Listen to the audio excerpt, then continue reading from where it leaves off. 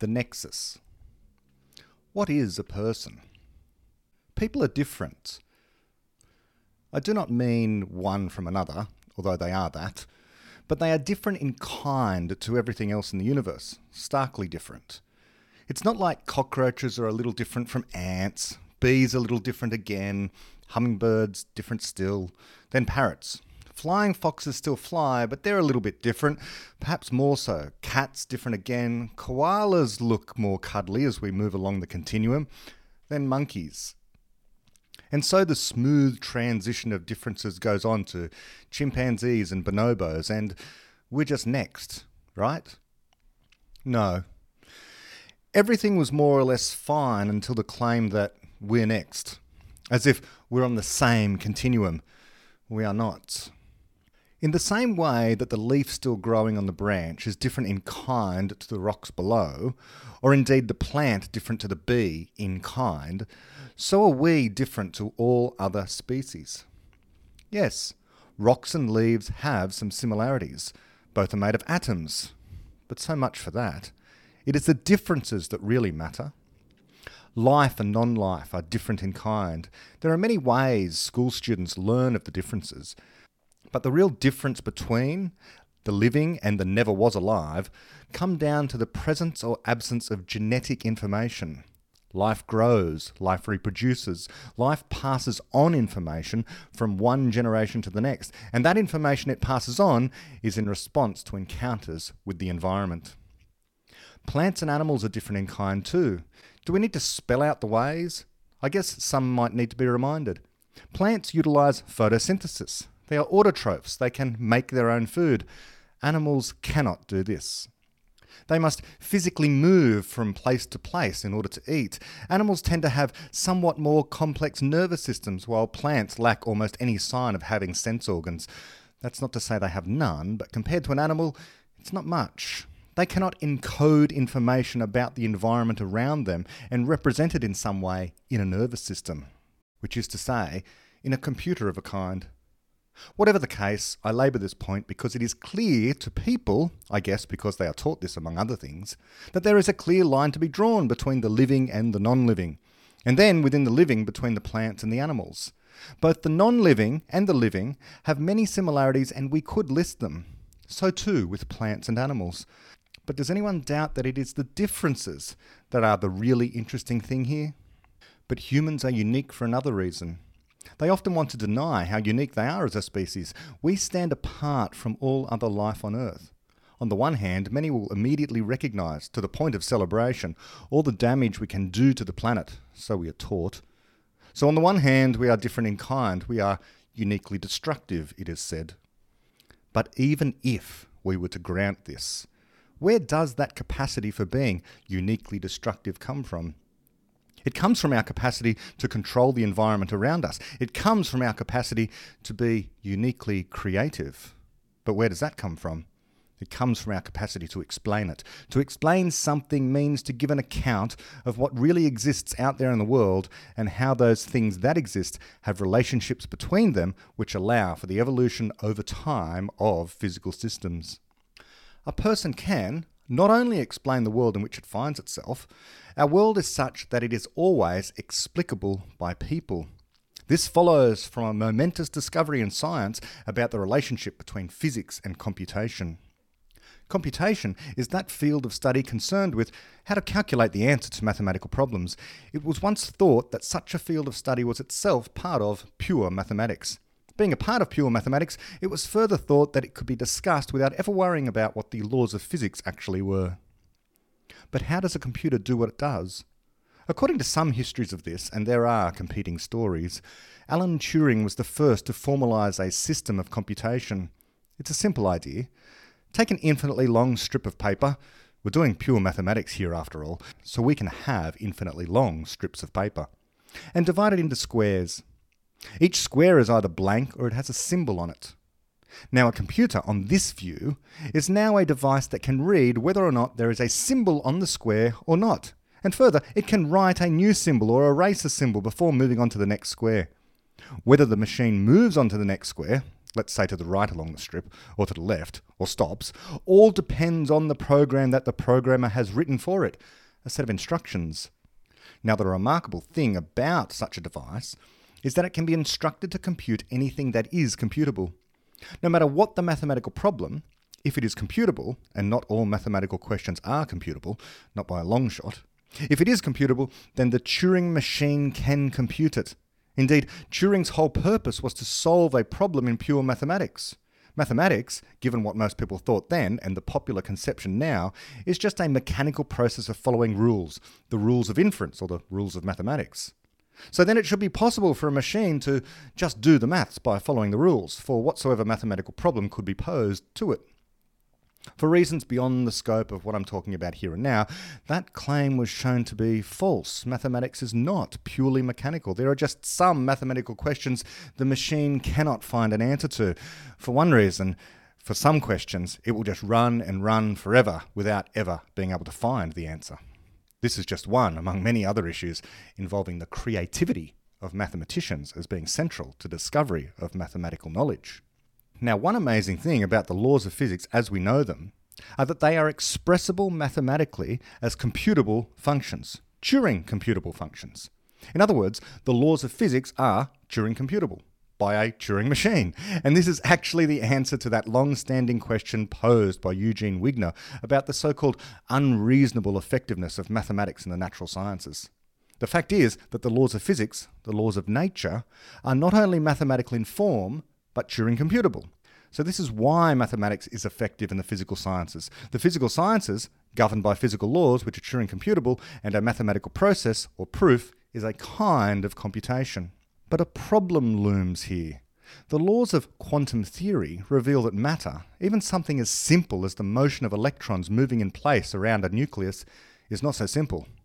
The problem of how to compute the position of the electrons at any time in the future given their present state, while computable, cannot be efficiently computed by a Turing machine, which is to say, for problems like this, even if the Turing machine was operating at the speed of light, it might still take the lifetime of the universe to calculate where the electrons would be some minutes from now. As Richard Feynman quipped about the early pioneers of computation, they thought they understood paper, by which he meant the Turing machine itself is actually a real machine. It is not merely imaginary or the product of pure mathematical intuition or something like that, whatever that might be. It must be made out of physical stuff, like paper, and that obeys the laws of quantum theory.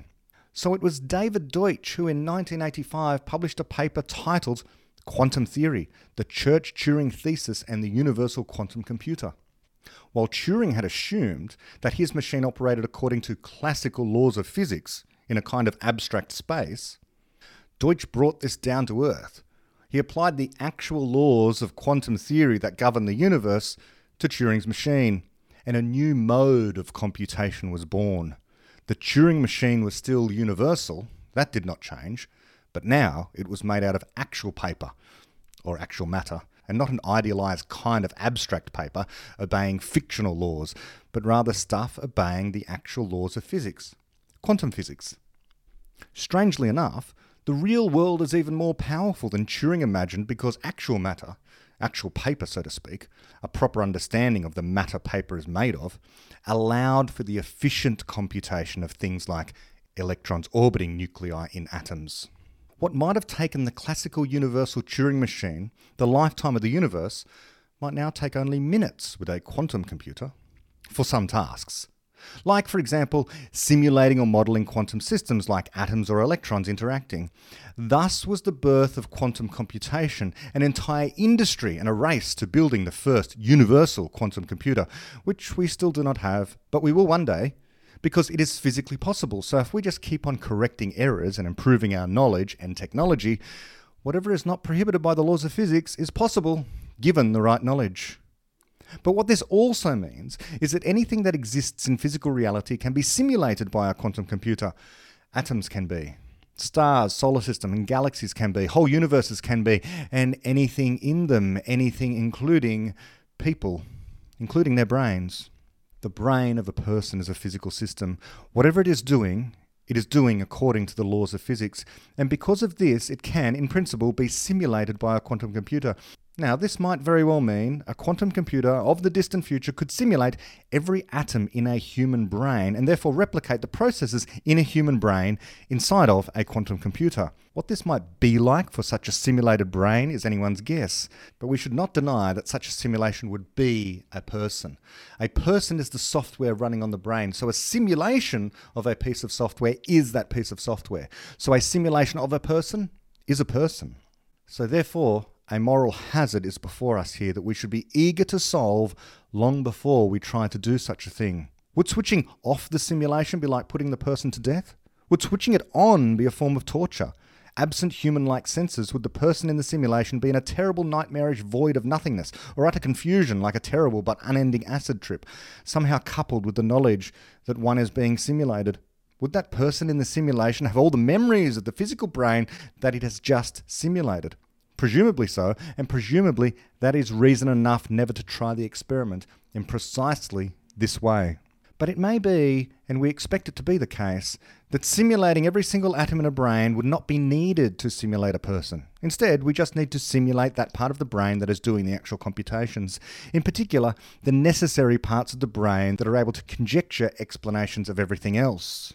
That is what a person is, after all, a universal explainer. If we can simulate just that part, that is enough in order to simulate a person, in order to create a person. But we have very little idea, of course, precisely where in the brain and how these computations are performed, nor, more importantly, what the program is that instructs the brain to compute from one moment to the next. Which is to say, we do not know what the mind is in terms of what the code might be, or what the algorithm might be, written to capture the process that is the mind. The process that generates knowledge, creates explanations, seeks to comprehend the world around it. These are all synonymous, and we do not know what the code for any of them are.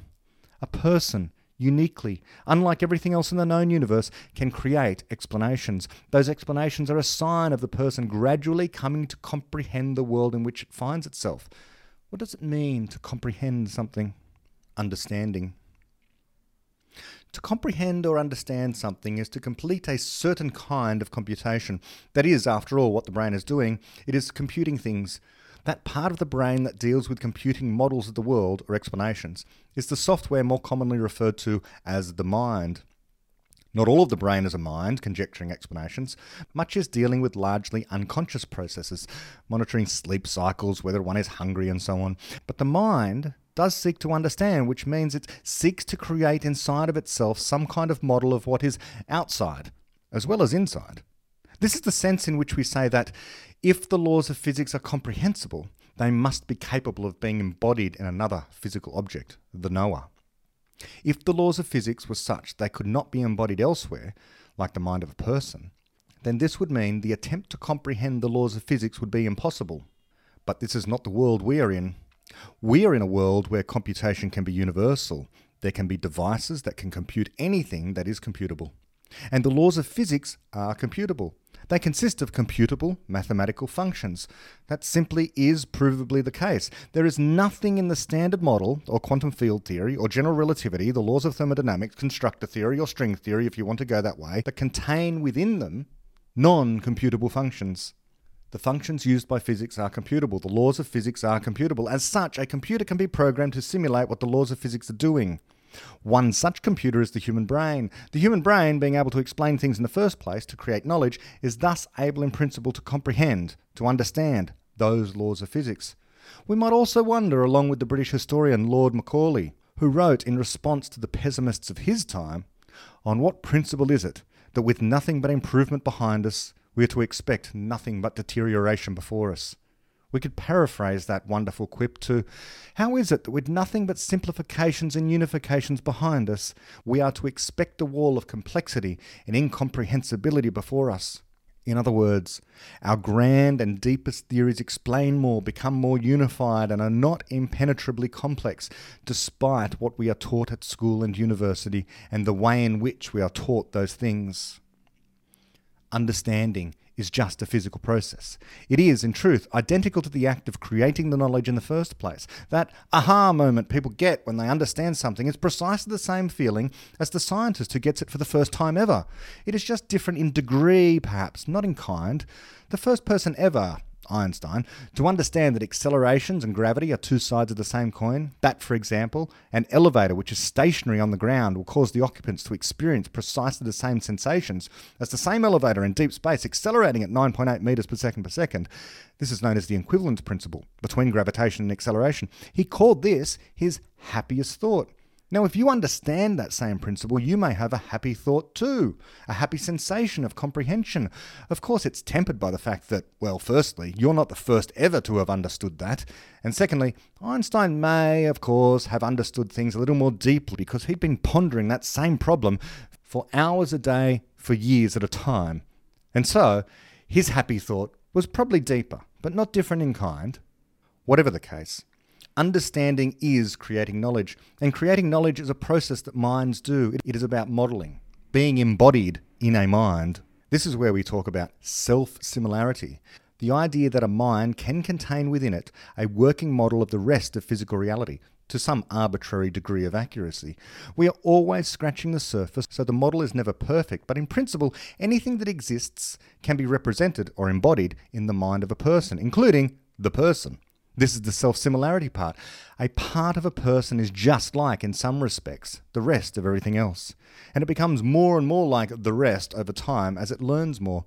So I should just pause here and have a little diversion on this concept of self-similarity. And self-similarity is a concept out of mathematics. It's often used when discussing things like fractals.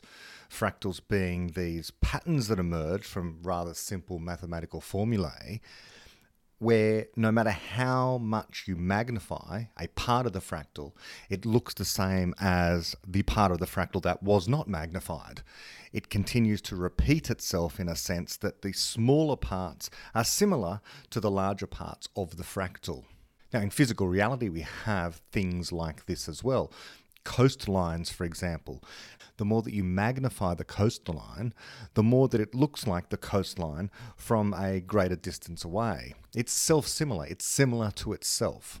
Now, the kind of self-similarity that is invoked in the work of David Deutsch when it comes to knowledge and the laws of physics is deeper than this.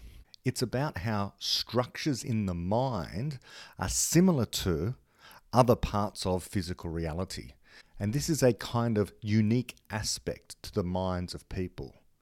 The example that's used by David Deutsch is a wonderful one. He's used it in his TED Talks. He uses it in The Beginning of Infinity, where he compares our physical understanding of what's going on with a quasar. A quasar is an extremely distant, very luminous object, which we think is a black hole gradually consuming stars. And as a consequence of this process of a black hole consuming a star, a very violent high-energy process, vast quantities of energy and light are produced, and we can detect that from here on Earth. We can see, using our telescopes, these extremely distant objects, quasars, quasi-stellar radio sources, more luminous than entire galaxies. Our most powerful telescopes can see these quasars. What does that have to do with self-similarity? Well, let's consider our knowledge of quasars. Let's consider our understanding of what a quasar really is. Our understanding of what a quasar really is, as I described, a black hole consuming stars. And as a consequence, the accretion disk, which is the disk of material that is falling into the black hole, is rotating so quickly that it creates magnetic fields. The reason it creates magnetic fields is because this gas that is spiraling into the black hole is ionized gas. Ionized gas means you have an electrical current of a kind. An ion is a charged particle. So lots of them moving together constitute an electric current.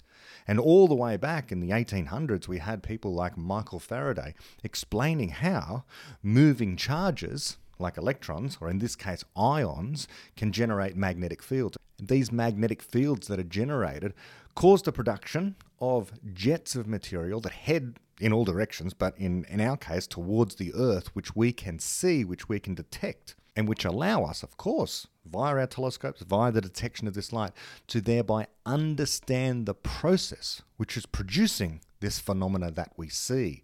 So, out there in reality, we have this thing called a quasar, which is an extremely violent, unusual object. And as David says, the physics of the quasar could not be more unlike the physics of the brain. What's this got to do with self-similarity? Well, despite the fact that the physics of the quasar is so different to the physics of the brain, nonetheless, there's something in the brain of the relevant astrophysicist with the relevant knowledge that is similar to the quasar. What's similar? The mathematical relationships of the parts of the explanation describing and explaining what's going on in that quasar is similar to what is actually going on with the matter in the quasar. The matter in the quasar is obeying physical laws. And those physical laws have mathematical relationships between them.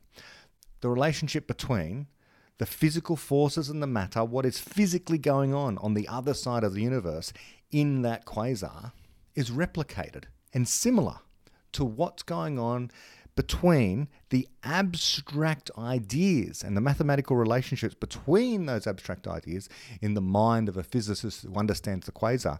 And as we come to understand quasars more and more, the fidelity or the accuracy with which that explanation comes to resemble the actual quasar out there increases over time.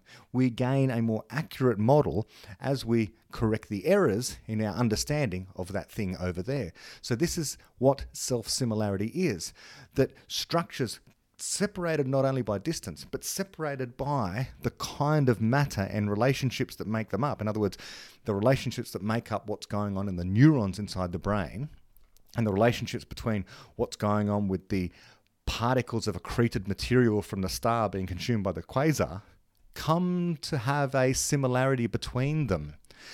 Not so much a superficial visual similarity, but rather a deeper similarity. There is a one-to-one correspondence between the ideas of the astrophysicist coming to understand the quasar and the physical processes going on inside the quasar. Now, there's a further way in which this is self-similarity of the universe.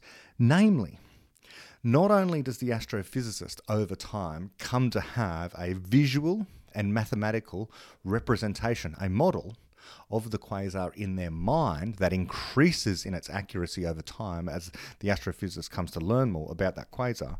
But this is true of every physical process in the entire universe. Everything that we begin to learn about, we are creating models of. So we are creating models of all the other stuff that's out there in the universe. Inside of human minds, there are models of the rest of physical reality. The human mind is coming to understand with increasing fidelity over time the rest of physical reality. So the mathematical relationships that exist out there between physical objects are coming to be represented by abstract objects inside the mind of physicists. And a further level of self-similarity is the human being, the person, is coming to understand all the stuff out there and the stuff that's in here as well. We come to understand our own psychology better over time as well.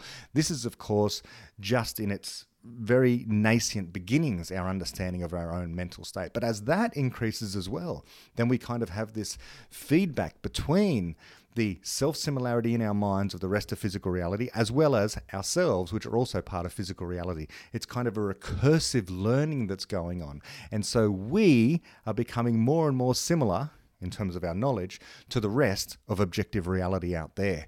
These two things are coming to resemble each other in deep, fundamental ways.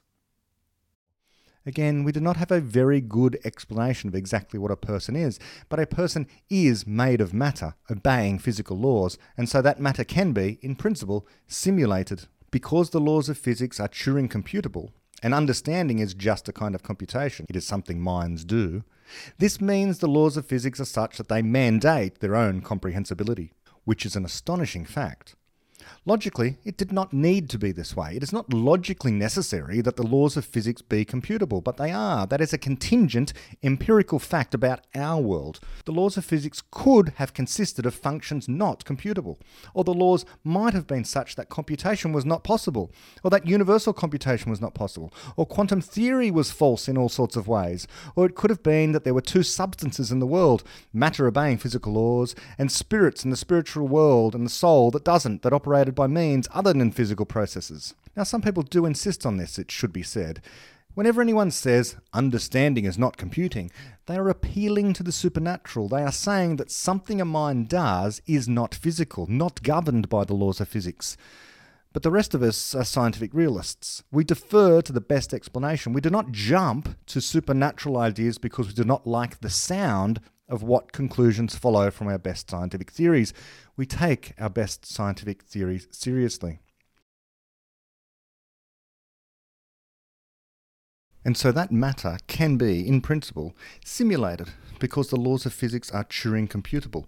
And understanding is just a kind of computation. It is something minds do. This means the laws of physics are such that they mandate their own comprehensibility. So let's unpack that claim, that the laws of physics mandate their own comprehensibility. Well, we have to begin with the notion that there is this law of physics. There is this law of physics proven mathematically by David Deutsch in his seminal 1985 paper. Now that paper, let's just remind ourselves of that paper. It's titled Quantum Theory, the Church-Turing Principle, and the Universal Quantum Computer. Okay, so let's just consider what the Church-Turing Principle or hypothesis is. What Turing said, the way Turing wrote it, and I'm just quoting from David's paper, he said, every function which would naturally be regarded as computable can be computed by the universal Turing machine. Okay, so that's what Turing said with respect to his principle. All computable things can be computed by a Turing machine, by a computer in other words. It almost sounds like a tautology. It's a principle. It wasn't proven until David proved it with this paper. And how did he prove it? Well, he proved it by assuming, rightly, that computers have to be made of stuff. They have to be made of matter. The matter obeys the laws of physics. What are the laws of physics? The quantum laws of physics. Now, does that mean the quantum laws of physics are the final forever word on what the laws of physics are? No. So what he's doing is using our best knowledge of what the laws of physics are now. It could be wrong, but what else can we do? It could be that general relativity is wrong. It could be we're all living in a simulation. All these silly claims about we could be wrong. Of course, we always could be wrong. But we don't make much progress assuming we're wrong unless we have somewhere better to jump to, unless someone has a better idea. Simply assuming that our best knowledge is wrong doesn't get us very far unless we have something better to replace it with.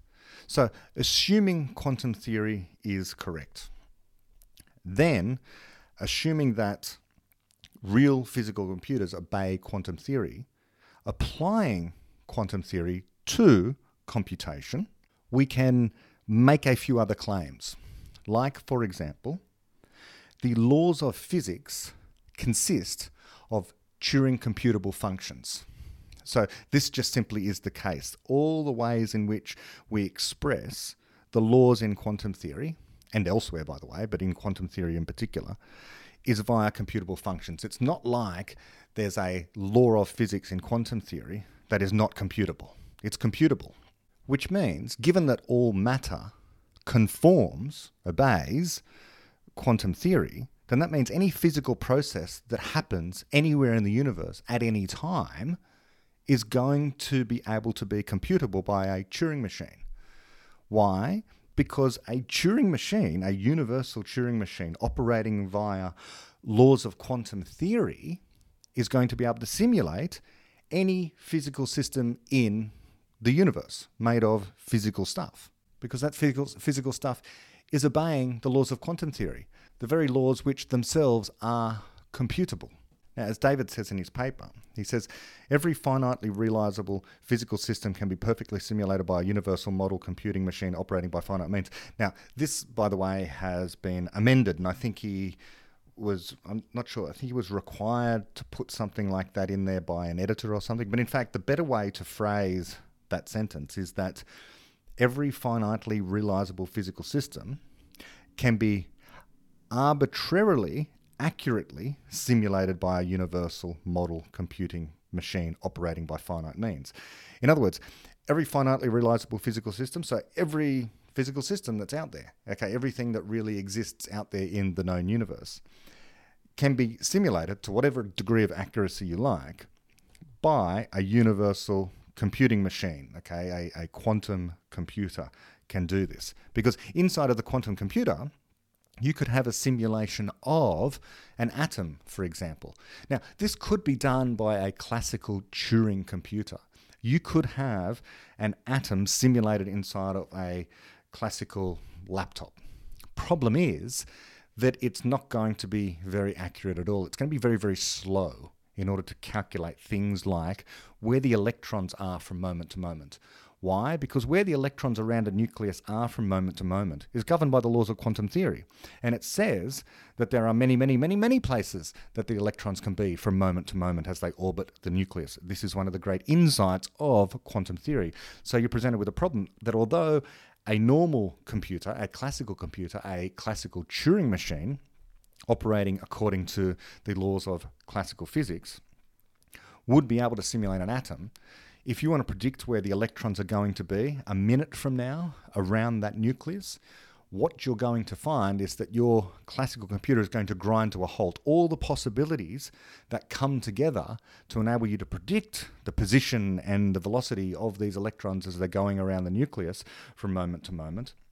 It's going to exponentially spiral into just a vast number of computations which will slow down your computer. So if you want to calculate where the electrons are going to be a minute from now, your computer is going to take years, perhaps the lifetime of the universe in order to do that. However, if you have a quantum computer, it can do it efficiently. So if you want to predict where the electrons are going to be a minute from now, perhaps it can do that calculation in a few minutes or in a few seconds, something like that. It can do it efficiently. It's not going to take the lifetime of the universe to do that because it can take part in this quantum parallelism, this different mode of computation which quantum computers allow for. Now, extend that argument to any physical system, not just an atom, not just trying to predict where the electrons are going to be around an atom, but now extend it to ensembles, okay, collections of atoms working together. Lots of atoms such as would exist in a human brain.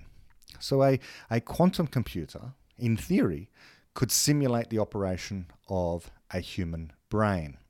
Of course, this is unfeasible right now, but in principle, it's physically possible for a quantum computer to simulate a physical brain. Therefore, a human being can be simulated, a person can be simulated inside of a quantum computer. And everything that a human mind can do, everything a human brain can do, can be simulated by a quantum computer. What are some of the more interesting things that a human brain can do or a human mind can do? Well, probably the most interesting thing it does for our purposes and our discussions, what we're talking about with the creation of knowledge, is comprehend things, understand things, create explanations. So this particularly unique, interesting capacity of the human mind, namely the capacity to understand things, in particular, the capacity to understand the laws of physics, that's just one thing that the human mind can do, can be simulated by a quantum computer. Because a quantum computer can simulate any physical system, including the human brain, including the human mind. Comprehension, understanding, is a kind of computation. It's a thing that the human brain does. Now, the laws of physics mandate everything that can be done, right? Everything that can be done physically in the universe is something that has been mandated to be done by the laws of physics. The laws of physics have said that orbits are approximately circular around the sun. That's one thing. The laws of physics are such that if I drop an object here, it will go towards the ground rather than rise up towards the sky. That's mandated by the laws of physics. The laws of physics mandate that electrons will repel each other. They mandate that electrons will be attracted towards protons. Positive attracts negative. Okay, there's all these things. Anything that happens is mandated by the laws of physics. Mandated, or another way of saying that is determined to happen. Everything that happens is determined to happen. Now, this is not a full explanation of everything that happens. It's a very it doesn't get us very far to say that things are determined or mandated. For example, the laws of physics are such they determine that whatever happens out there in physical reality was determined to have happened by those same laws of physics.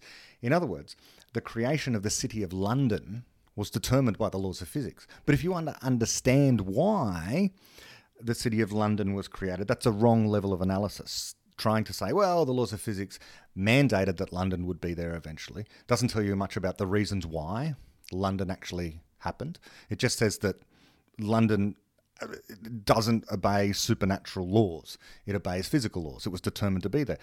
If you want to really understand why London is there, then you'd have to talk about history and politics and wars and cultures and etc., in order to get a full understanding, as full as we can, of why London is there, rather than just saying it was determined to be there.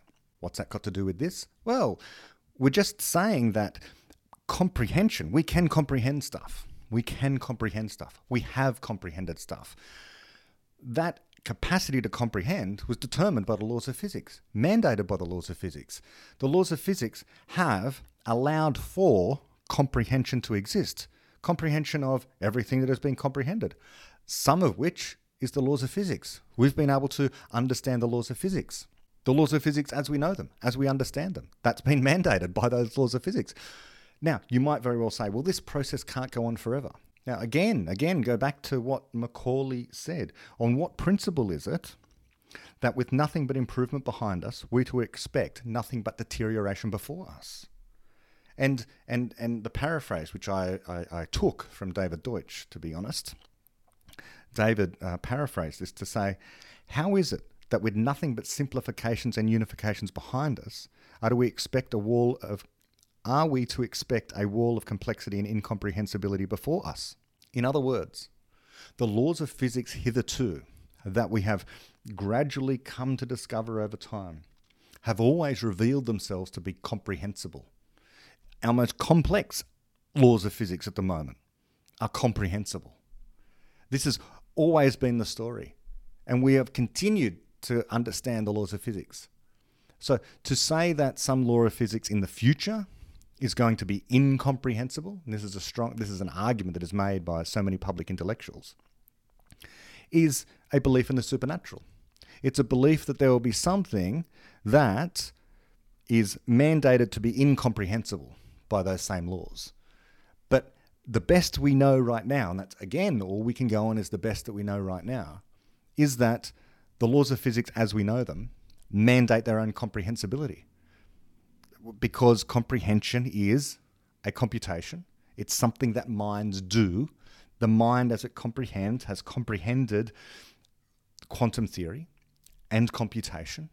And marrying these things together, all physical processes can be computed by this universal quantum Turing machine, the universal quantum computer, Deutsch's creation of the theory of universal quantum computation, that such a quantum computer can simulate the operation of any other physical system in the entire universe, including a brain, which can comprehend the laws of physics, which themselves are comprehensible by that brain, and so therefore the laws of physics that allowed for brains to come to comprehend things mandate their own comprehensibility. So this is an important aspect of human nature, or the question of what a person is. A person is an entity able to complete computations. A person is made possible by the fact the laws of physics are computable. But more than this fact, a person is able to create explanations of the rest of physical reality. We have then a confluence of two of the deepest strands in the fabric of reality: the theory of computation and the theory of epistemology. A person is to be found at the crossroads of these. Their brain is a computer running software of a critically creative kind that is able to generate explanations. It is a unique kind of computer. The hardware is universal, a small ask after all, for all we needed was paper and the ability to read some symbols, and our brain can do that and far more. But the software is universal too.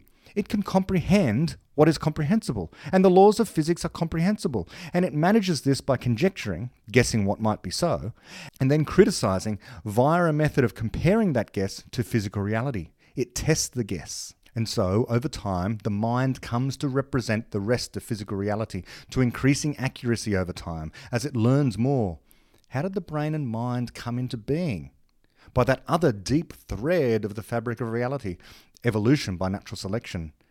Now, we do not know why it is that blind evolution seems to have tended towards increasing complexity. It seems to have wandered, seemingly aimlessly, towards complexity. After all, for the overwhelming majority of the history of life on Earth, very little was done with DNA.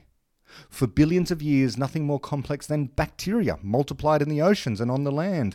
But then an explosion of complexity did happen, and more than once. Ultimately, the emergent and yet fundamental principles of evolution by natural selection led to genes for explanatory creativity surviving. And this then allowed for memes to be not only encoded in the minds of people, but allowed for a process of evolution of those memes. A variety of memes that make a person, both rational, irrational, and anti-rational. But importantly, the rational memes, those memes that allow for fast error correction of ideas and thus objective improvement of the knowledge of their holders, has evolved. A human person then has evolved via a process of neo-Darwinian selection, and then that person has a mind which contains memes subject to the selective pressure of criticism, so that some memes do not survive, and new ideas can be created. We people therefore find ourselves at the junction now of three threads: evolution by natural selection, the theory of computation, and universal computation at that, and the theory of knowledge, the capacity for universal explanation by the means of conjecture and refutation. But people persist over time while also in a constant state of change.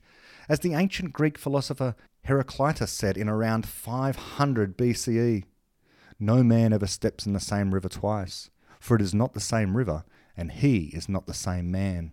But he is he not? Were he not, no one would ever be responsible for anything. Are we constantly changing? If so, we are not the same person as we were a moment ago. But if we are responsible, then something must persist over time to say that we are the same person who stole the loaf of bread or told the lie yesterday. Here we get into questions of continuous change, time, and constants. Something does indeed remain the same about a person from moment to moment. That creative software running on the hardware that is the brain is a constant from moment to moment. Our capacity to explain the world around us does not change. In some deep sense, it is who we are. In or out of the river, this is a constant. While much else might change, the atoms in our bodies and the memories and ideas we have. That remains the same. That is the defining characteristic of a person. And in that sense, we are, all of us, unchanging in a sense, and all of us the same. As that program that is our mind searches for new explanations and answers, it does so because we, all of us, lack an infinite amount of knowledge. As Popper said, there may be great differences between us with regard to minor details of what we may perhaps know, yet we are all equal in our infinite ignorance. That remains constant as well. Who are we? Certainly we are in part our memories, the ideas we have that motivate our behaviours. We are where we direct our attention, that innate capacity to explain, ponder, consider and reflect. We are responsible for where we turn that attention, and if we learn the lesson of the importance of quiet reflection, then we are responsible for those occasions when we do not. We are constant in our capacity to explain. We are constantly changing in the ideas that we have. Are we more to be identified with our ideas at any one time, or our more fundamental nature of being able to generate ideas in the first place? We are unavoidably both our ideas and the capacity to generate them. We are both the same as we step into and out of the river, and yet different. This is not a great contradiction, for the final strand, quantum theory, tells us all physical objects in the universe exist in a multiverse, and this means a person at this instant is actually uncountably infinite, fungible, entirely identical instances of oneself, like an electron. An electron, at any one place, at any one time, consists of infinitely many, uncountably infinitely many, fungible, entirely identical instances of itself. All identical, that is, except that in a moment, some measure of those electrons will do different things. They will go left rather than right. And so then the original infinite number of electrons will partition or differentiate itself into two infinite groups. Both are infinite, so the total number has not changed, and nor is any group of those the original, or the two groups it splits into, different in number. They are, after all, infinite in size. The same is true of a person. A person, as they sit there and listen to this, is actually a multiversal object. You are not a single person in a single universe. You are uncountably infinite many instances, all identical. But for any choice, or indeed any quantum event, you will differentiate into groups. Each group will still contain uncountably infinite instances. If there are two groups, then there will be one group of infinite fungible instances doing one thing, and another group doing something else. But you, as a matter of fact, are not one single instance but many. All those fungible instances have the same memory and are conjecturing the same ideas until they don't. And it is then that the conscious experience differentiates too. You are conscious only ever of one set of infinite fungible instances. Your copies, doing something else, they are conscious of something else. So you are not them. Quantum theory tells us something deep about the nature of personhood. People are more than what we think or what we can observe as a matter of introspection. We too are multiversal, and we have evolved such that we can generate knowledge about this multiverse, and knowledge tends to cause itself to get replicated, to remain instantiated once it is created. We are forming about us knowledge of how to remain in existence in the multiverse. Our knowledge, is thus connected to the multiverse because the measure of universes in which knowledge is created tends to increase. Knowledge causes itself to remain instantiated in physical reality. That is its nature, and it is our nature to create it. We are striving to remain in existence. We are people. We are gradually gaining a high-fidelity understanding of all the rest of it, and all the rest of it has come together to bring us into being. A person is at the nexus of all the strands in the fabric of reality. Now, there is something lurking here in understanding the mind as a computation of a kind. It is the case that the brain is hardware, and on this hardware runs the software, which I refer to as the mind, which many people refer to as the mind. However, we can't be identified with the software. The software, after all, can be instantiated in any number of physical forms. So if we knew what the code was, so to speak, for a human mind, we could write it down on a piece of paper. But that would not be a person. And the reason it would not be a person is because it's not doing anything. If we take the disc, the compact disc or the DVD, or these days, of course, it's kept in the cloud somewhere, but in the old days, you used to be able to have a disc which contained upon it, PowerPoint for Windows or Keynote for Mac. The piece of software could be stored on a disc. But insofar as it was the software, it wasn't doing anything until you installed the software and ran the software. The software had to be running before it was actually doing anything. So whatever the software is for a person, it has to be running in some way. So the software for a mind has to be instantiated in the brain. That's one thing. But then it also has to be running. It has to actually be operating for it to be a mind, which makes things all quite complicated. And this is where we really come up against the very edge of what we know.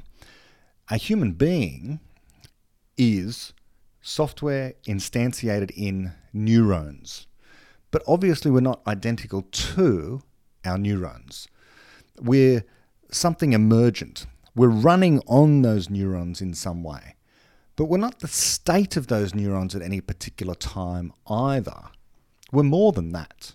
It has to be the case that a human being, a person, is abstract in some way. We're not purely physical. We are, as we say, the software. And the software is not purely physical. It's over and above the atoms, the matter in which it is instantiated. In the same way that the numeral for the number 5 is not identical to the number 5. It's a representation of that abstract object 5 that exists in abstract space in some way. And there are many different ways of representing that number using different numerals, different symbols. but they're all equivalent to the thing they represent, but they are not the thing that they represent. That thing that they represent is an abstract object, not the physical instantiation thereof.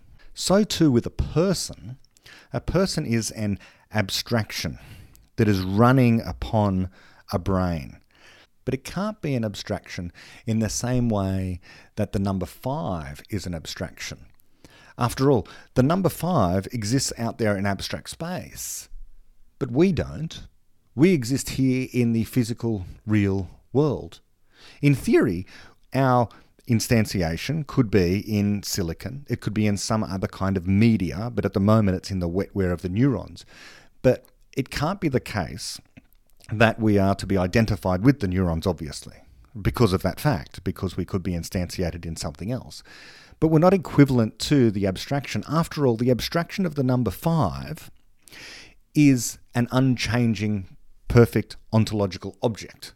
There is no error in it. It is that thing that's out there that we cannot represent except imperfectly in the physical world. But a person doesn't exist out there in abstract space. It doesn't really make any sense, because if it did exist out there in abstract space, then it would have to be a perfect unchanging thing out there in abstract space.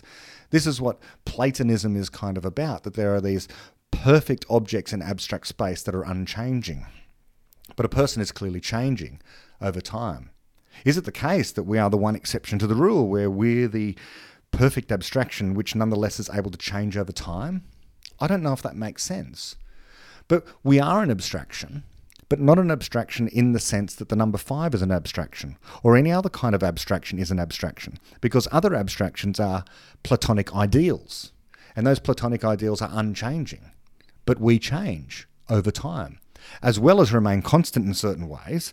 This constant idea of being able to create explanations is the one constant we carry through from the moment of us becoming people through to our death. We are generating explanations over time. We're conscious of the physical reality in which we exist.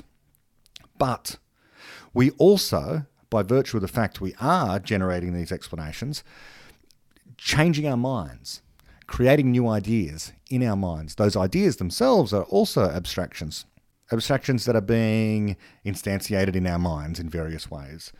So a person is this very unusual blend between, perhaps different from, physical things and abstract things. Perhaps it's a third kind of thing, this weird interplay between the physical and the abstract.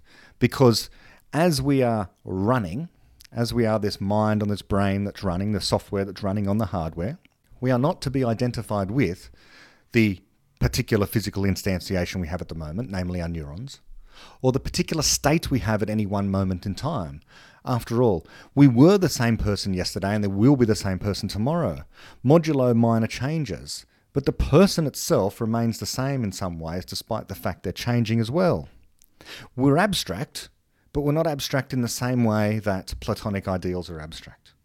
So this is where we are really reaching the limits of what we understand a person to be. And this is a very interesting area for people to research.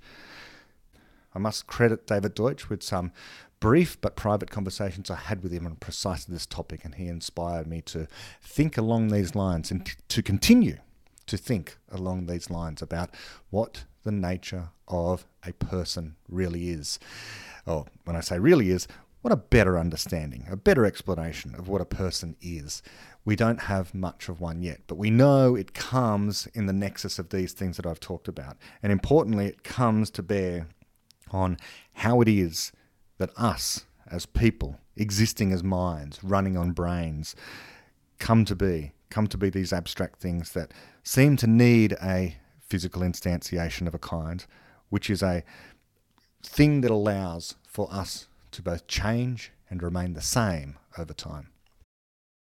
Now, there is another way in which physics comes to bear on personhood, and I think it illustrates a deep way in which we are both the same person as we step into the river a second time, and yet also different. And this is where we consider the nature of personhood in the context of the multiverse understanding of quantum theory, and in particular, David Deutsch's invocation of the term fungibility. Right now, as each of us occupy a place at a particular time, according to the classical picture that physics gives us, we are, in truth, uncountably many fungible copies of ourselves. David Deutsch's chapter on the multiverse explains more about this, and my series on the multiverse, which is part of the Beginning of Infinity podcast series, goes into this in some detail. We have hitherto always understood that to be a person, much like to be a book on a shelf, is to be a single object occupying a single place at a single time in a single universe. But quantum theory, the most modern variant of quantum theory being the multiverse, and the most modern variant of that, Deutsch's conception of fundamental entities, tells us that this is not so. There is not one electron there in that place, but infinitely many fungible instances, all in the same place at the same time, but occupying different universes, and which at some point in the future will partition themselves into measures, different groups, each of infinitely many fungible instances. So too with the book on the shelf, and so too with a person. As you sit where you are, hearing these words, you extend across the multiverse. You too are a multiversal object. You have a singular conscious experience, but that experience is occupying many different universes. And when something different can happen, whether by your conscious choice or the quantum action of an event where there existed multiple possibilities, those instances differentiate. You differentiate in a sense, but you remain only ever conscious of one measure of those instances, not all of them. But those other instances, those other copies different to you and you, form a continuum across the multiverse, a continuously and smoothly varying transition of instances from you through to instances of you that are doing something completely different, like turning off this podcast, or bumping into a stranger who will turn out to be a lifelong friend, or being interrupted by a call that gives you the opportunity you have been waiting for. And there remains you, still listening to this, that is still infinitely many fungible, perfectly identical copies. The experience you are still conscious of, constantly in a state of flux, but at the same time your conscious experience remaining singularly about the experience of only one measure of instances, while the other instances are conscious of something else. It is they who do not step back into the river, but you do, and you are the same in that sense. They are different, and yet you are different too, because your memory is a constant and a change, like some kind of linear relationship progressing through time, copies of yourself that are not you, and you are not conscious of going to do otherwise, and you doing what you do, your consciousness being the constant, and though what it is conscious of, all the different times and spaces will continue to change, but you will remain in lockstep with all those other uncountable fungible instances of yourself, those fungible instances that are you, as could be seen if you had some access to a God's eye view of the multiverse. You would see you as uncountably infinite fungible instances of yourself in the same place at the same time, but differentiating over time. This is a remarkable fact about what a person is in this worldview, an evolved entity of a kind which can compute explanations and comprehend them of the world they find themselves in, explanations which then give them choices so that fungible instances of themselves differentiate into different measures, some larger or some smaller, depending on the personality of that person. Those more like you, of greater measure, those unlike you, of smaller measure. And so, not really you at all, but so long as they remain conscious, able to create new explanations, which give them choices about what to do next. We are the nexus of the threads of the fabric of reality, some strange loop or knot in that fabric, both unravelling and becoming more entwined over time, something we are not yet to fully understand, but which we now have a scientific and philosophic glimpse into the deepest mysteries about.